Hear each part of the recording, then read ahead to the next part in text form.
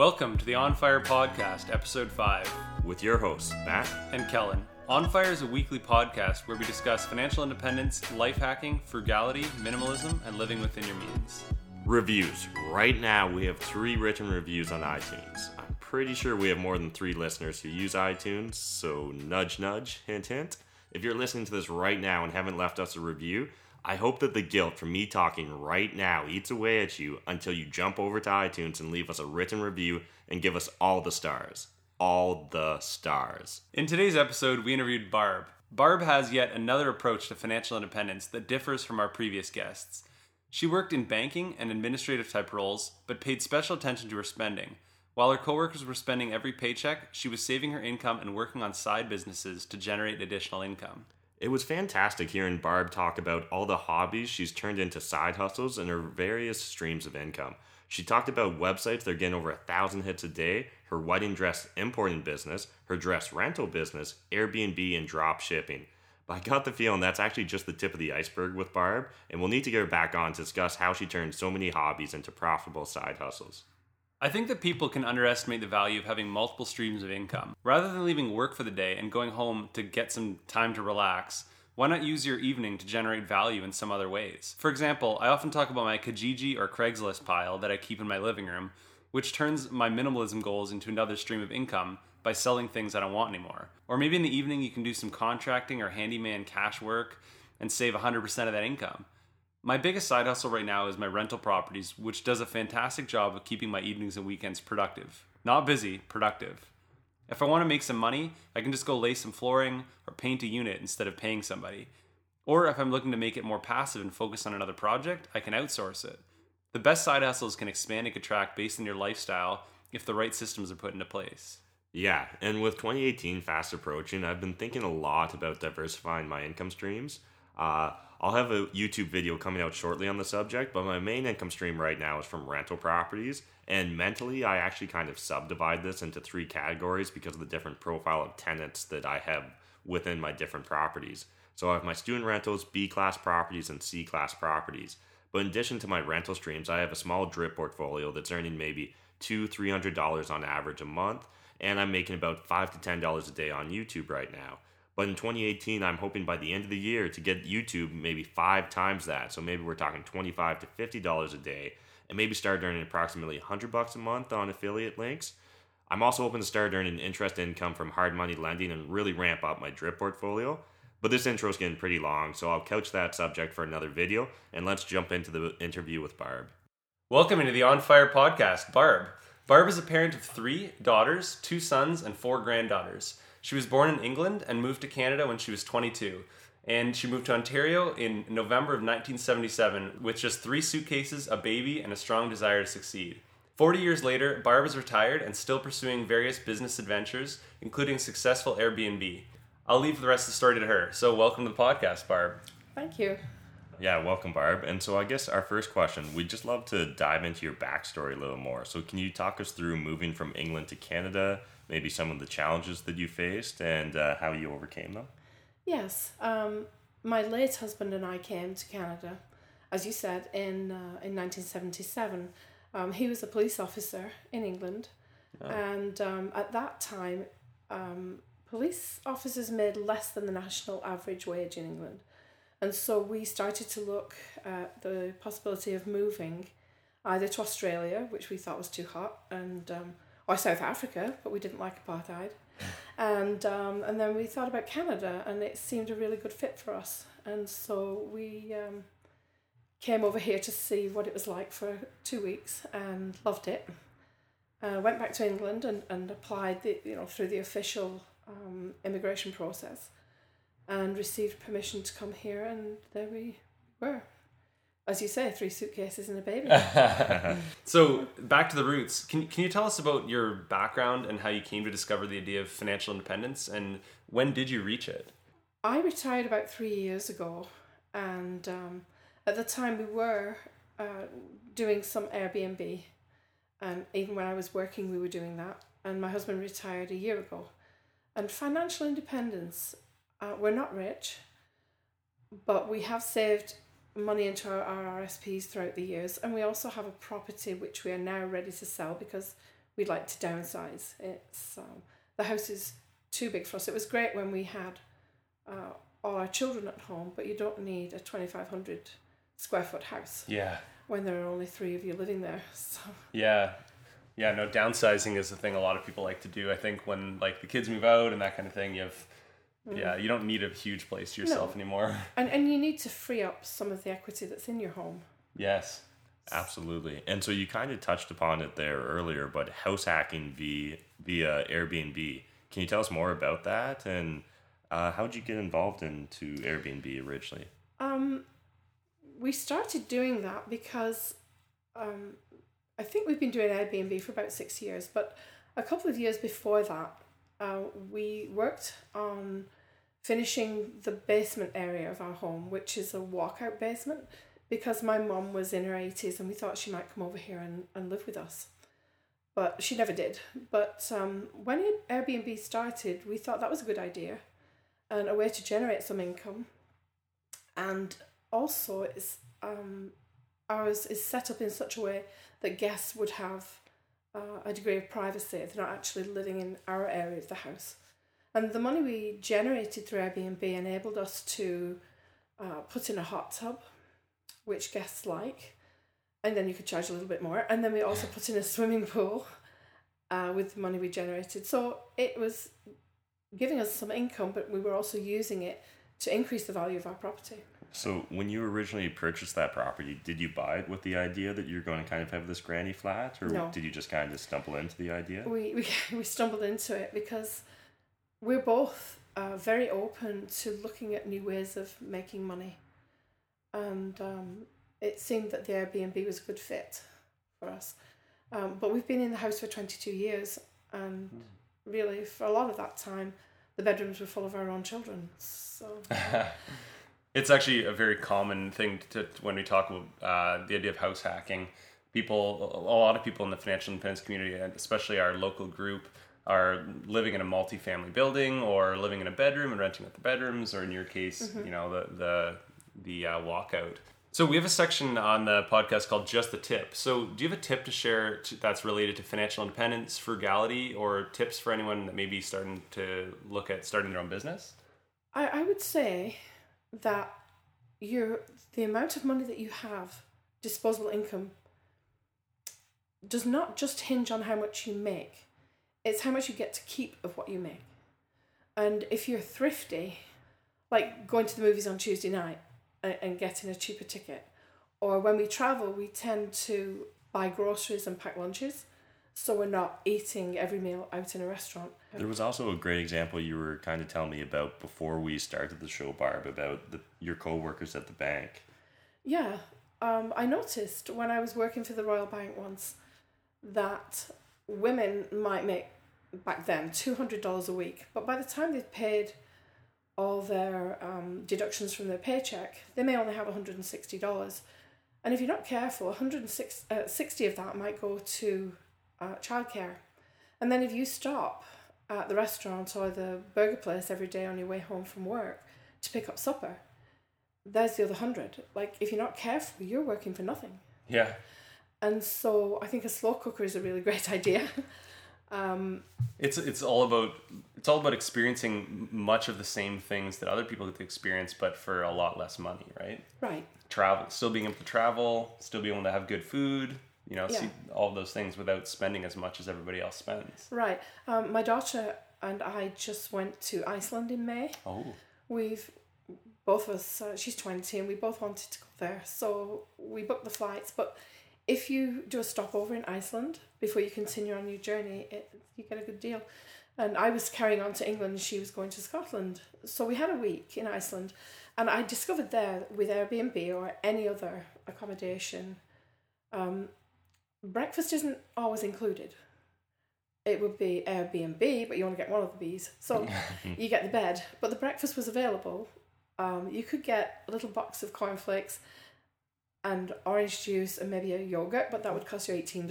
Ooh. Oh, wow. So before we left, I bought a box of granola bars for $8 for 60 granola bars from Costco. And we took those and we had 2 every morning for breakfast. And we, the first thing we did when we got there was go to a grocery store for some cold cuts and cheese and fruit and vegetables and things, and we spent $40 and we had enough for the whole week. So we only had to buy food for one meal a day. And yeah, that's a good tip. That's a really awesome tip. yeah, you know, we enjoyed our trip as much as anybody else. Yeah. Without really going overboard, because Iceland actually is very expensive. Right. For food and another one of those places that doesn't need to be expensive. There's a beautiful backcountry you can go look at, you can go hiking, stay at hostels, all that. Yeah. But it can be expensive. It's similar to hobbies. Like you can do hobbies in expensive ways or inexpensive That's ways. right. Yeah. Yes. And so I'd love to dive a bit more into your hobbies, Barb. We've talked about one of your side hustles, which is Airbnb. But while we're doing a little bit of research on you, we noticed you have several different businesses. So could you maybe just tell us a little bit about that? And how have you always had that entrepreneurial spirit? I think I have, but I've never allowed it to blossom until about 12 years ago. I turned 50 and I suddenly realised that I was willing to try things that may not work, and that didn't matter, because I'd spent most of my life not trying things because what would people think if they were not successful? And I realised I reached 50 and I didn't care anymore. And so I was telling one of our kids, I'll give them numbers, she's number 3, and I said to her that I was going to build a website to encourage travel and tourism in Southern Ontario. And she said, but Mum, you're 50, like you're starting to learn how to build a website. And I'm going like, yeah, like what, why not? Well, what does age have to do with it, right? Yeah, so I built my discoversouthernontario.com website and really enjoyed it. I enjoy creative writing, I enjoy photography, and I enjoyed just putting it all together on a website. And in the first few months, there might be 3 people a day who would find it, and then it would go up to 10 people a day, and I'd be so excited. And this is the off season, but I probably get 1,200 people a day. Wow. So, you know, it's not too shabby. And of course, that generates income because I have Google Ads on that site. And also, I have decided to monetize the website by showcasing things that I like to do. I make soap. And so I've done little widgets for Sunnybrook soaps. And what I do is I put those on various pages, and when people click them, it looks like a Google ad, but it's not. They click that and it goes to another page on the same website where I advertise my soaps, and also Amazon ads for soaps. Affiliate links. Yes. And then I do things like I love doing genealogical research through Ancestry.com. I've done it researching my own family, my husband's family, various friends, and I charge $100 if people give me as much information as they have about their generation and their parents' generation, places of birth, dates of death, anything, and I will go back 6 generations and as broad as I can, including all siblings in every generation. And then I charge $15 an hour after that for if they want me to continue. That's interesting. That's really cool. So again, I make the little widgets that go on various pages. If somebody clicks on that, it takes them to the same website, just a different page. I find it really neat how you talked about your risk aversion earlier in life, and how it sounds like you've gotten less risk averse right now. You mentioned something that, without using the word the scarcity, but like you described it perfectly, the scarcity mindset, where you're not acting in a way that I don't have enough money, therefore I can't do this. You're trying different things, and taking on that risk. And another thing I found interesting is that you're retired, but you're clearly still working. You have a whole bunch of different side hustles going on. So I can only assume you're doing it out of passion at this stage and not doing it because you need the money, right? Right. I think being retired to me doesn't mean that I can sit back and do nothing. It means that I never have to do something I don't want to do again. And so I also started a website called weddinggownsonline.com, and I sell brand new wedding gowns that are made in China, and the customer orders them on my website and will get them delivered directly to her about 8 or 9 weeks later. Right. And I really enjoy that. And but that's also turned into a wedding gown rental business, because there's nothing in London area where women can rent a wedding dress. Men rent their tuxedos. Mm-hmm. You could rent everything, the tie, the shoes, the suit, everything. And women end up spending $4,000 to $5,000 on a wedding dress. And my gowns are mostly in the $300 range, and that includes the cost of shipping. Wow. Yeah, and for $125, a bride can rent any one of the 50 or 60 gowns that I have in my home, in what used to be a guest bedroom, but is now the wedding gown shop. Sounds like you're just getting your money's worth out of that home. Yeah, we do. But again, retirement is to end up doing things. My husband and I enjoy delivering Meals on Wheels in our community. And we do that usually once a week, but when they're stuck, we do it. This week we did 3 times. And it's just something that we enjoy doing. And this is retirement. This is what we love to do. That's awesome. And so while we were checking out your one website, Discover Southern Ontario, we noticed a section where you kind of discussed your decision to move to Canada from the UK and how some people were less than supportive. Yeah. And that sounds very similar to the experience a lot of us have when we're discussing financial independence, retire early with, say, friends or family that have never heard of the concept before. Mm-hmm. We just wondered, could you kind of tell us a little bit more about that and kind of how you overcame those doubters, how you overcame the doubts of, what? You're doing what? Yeah. Why are you doing that? You'll be back in 6 months. That's right. Yeah, I had people say that to me. Like, why would you want to go to another country? And I think because I could look at our future in England and see that perhaps one day we could afford to leave the terraced house we were living in. And maybe in 10 years we might be able to afford a semi-detached house somewhere. My husband was actually the driving force. From being a small child, his mother told me he always loved Canada and wanted to be a Mountie. He didn't actually become a Mountie, but he was a police officer on the Timmins police force and also in St. Thomas. Right. And was very happy. The day we landed in this country, he took a deep breath as we got off the plane and he said, I feel like I've come home. Wow. Yeah, that's how strongly he felt about That's amazing. this country. Yeah, and one of his happiest days was when he became a Canadian citizen. Wow. Yeah, he loved this country. That's awesome. So any suggestions for people that maybe they want to march to their own drummer, but they're just faced with a lot of doubters or a lot of haters? Yes, don't listen to them. But do your research and come to decisions on your own, because moving to another country is not for everyone. There are people who wouldn't be successful. Perhaps they have strong family ties in their homeland. Because you do give up a lot. You give up the security that living in your hometown gives you. But the plane also flies both ways. And I knew that if we were not successful in our desire to live here and settle successfully in Canada, that we could go back. But I'd also talked to people who'd done exactly that. I talked to a lady who had moved out to BC from England. And when I talked to her, she said they were very homesick, moved back to England. And she said, we started saving money up the day we landed to go back to Canada because they were not happy there. Well, they had seen... At least they don't have to wonder anymore, right? They don't need to know what would happen what would have happened in my life if I did try that. Like, they can say they tried it and it just didn't work out for them. And I think similar mindset to the idea of financial independence and wanting to retire, like... We always talk about, like, picture what's the worst case scenario, and say you quit your day job and you need to, and you're going to try and live off of your passive income that you get from your job or from rental properties.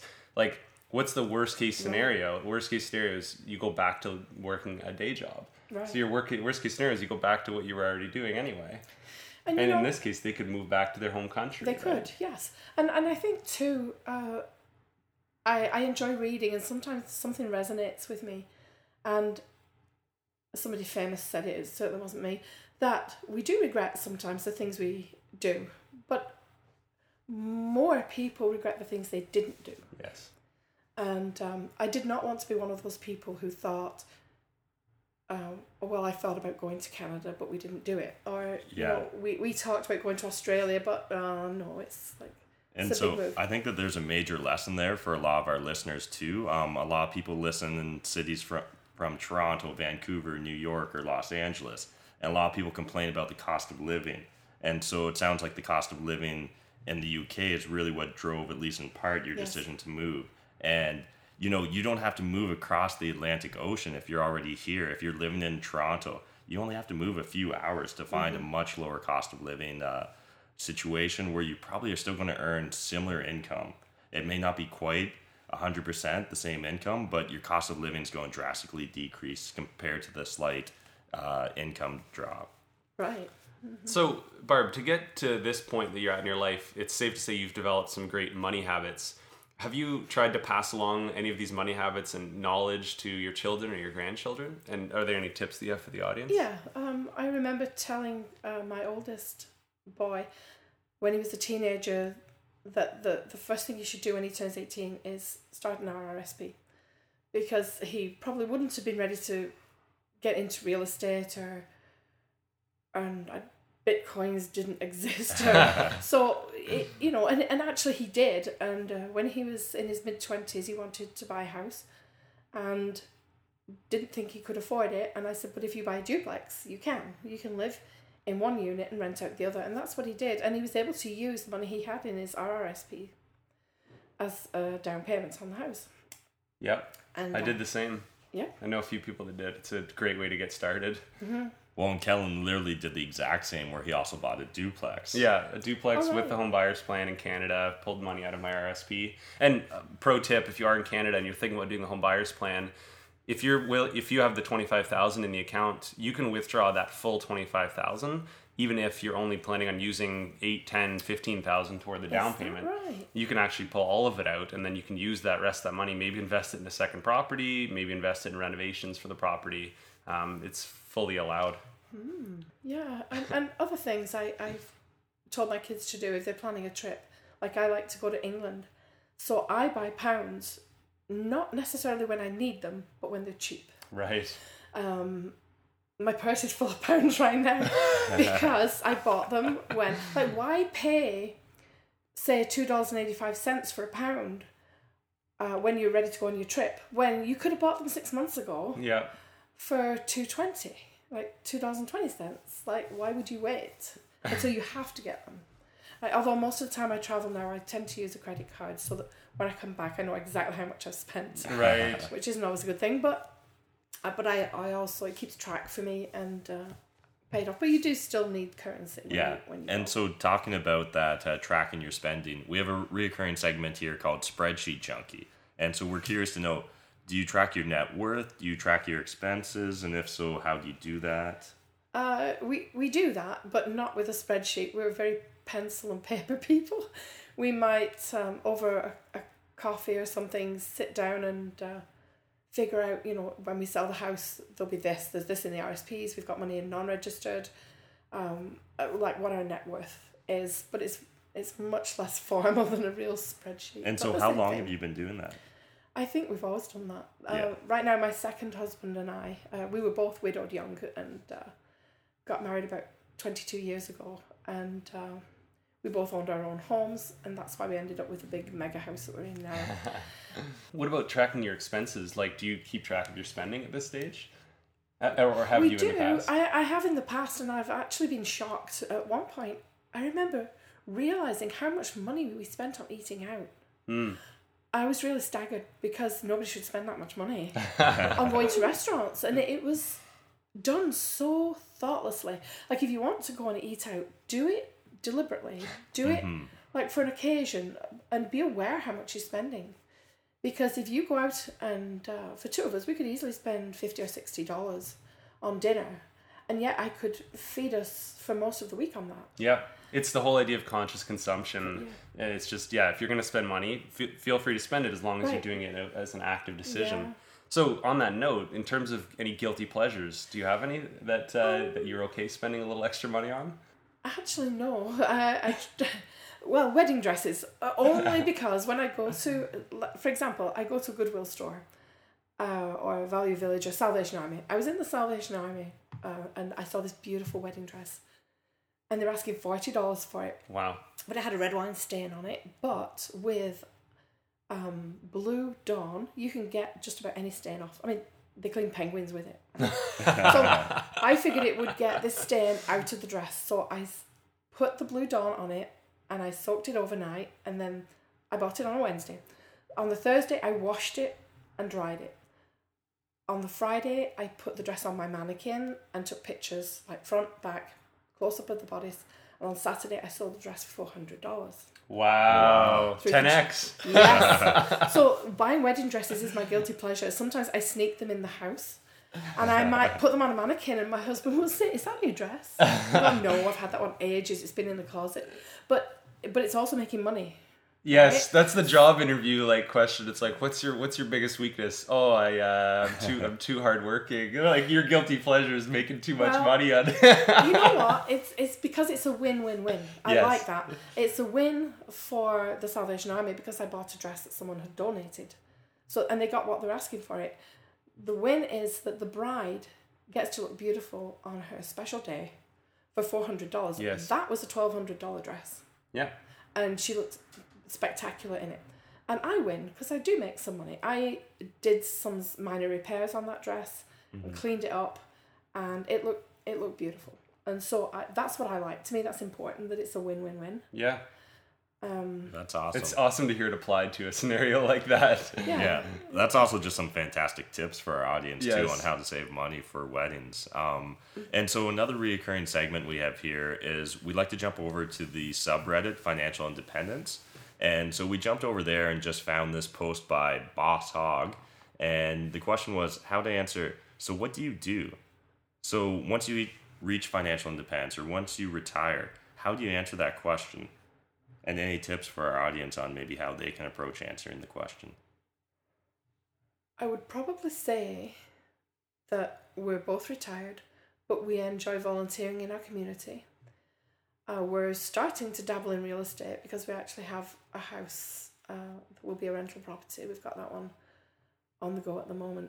And it's a nice way for us to get our feet wet because I'm 62, my husband's 68, and we've talked for like 20 years about buying rental properties, but it's actually the impetus to do it, and this is a good way for us to get our feet wet. So we just wanted to say thanks for being on the show, Barb. And before we wrap up, we always like to get our guests to ask the audience a question. So did you have a question for the audience? I think I'd like to ask people that a couple of things. The first one is, if you're thinking about investing in real estate, ask yourself, why are you holding back? Because of all the things you could invest in, real estate has always been a good vehicle to make money, and I think it still is and always will be. People always need somewhere to live. And the other one was, do you need as much money as you think you need? In the sense that when I worked at the bank, women were going out to work and they were spending money that wasn't necessary, and they could have actually managed on much less money coming into the house had they been a little more careful with what they were spending. Wow. Yeah, I like that. So, audience, you can jump over to the London on Fire Facebook group to answer Barb's question there, and she'll be keeping an eye on that group, I'm sure. Yeah, absolutely. Make sure you jump over to Facebook and answer those questions. And otherwise, Barb, is there anywhere people can find you? So we've mentioned a couple of your websites, but is there a Facebook or Instagram or anything else you'd like to plug? Yes. Each of my businesses has their own Facebook page. So there is Discover Southern Ontario Facebook page. There's also Wedding Gowns Online Facebook page. And my daughter started a business when she was 15. She's the girl who loves birds, and she started the business with a government grant of $3,000 to buy a flock of pigeons. They're white pigeons. They're really beautiful. And she releases them at weddings and funerals. And they also have their own Facebook page. It's called Love a Dove. Awesome. Great. Yeah. Well, thanks again for sharing your fascinating story. Yeah, thank you so much. And we'll definitely have to get you back on another time because we didn't even get to cover all your side hustles. You're very welcome. It's my pleasure to be here. Thank you. Thanks. That was really great. Barb made me realize that I need to create more streams of income for myself. Before we go, a reminder that Christmas is just around the corner. The best gift that you can give Matt and I is to simply go onto Facebook and share this or any other episode of our podcast. It really does mean a lot to us. As always, you can find us on the London on Fire Facebook group, meetup.com, onfirepodcast.ca. And make sure to tune into our next episode where we interview Jeff Weibo, who shares what may be some of the most interesting life hack ideas. Just a hint, it involves the military. Thanks for listening. And until the next episode, remember, f*** being normal. Buying stuff doesn't make you happy, and always remember what Steve Jobs said. Remembering that you're going to die is the best way I know to avoid the trap of thinking you have something to lose. You are already naked. There's no reason not to follow your heart.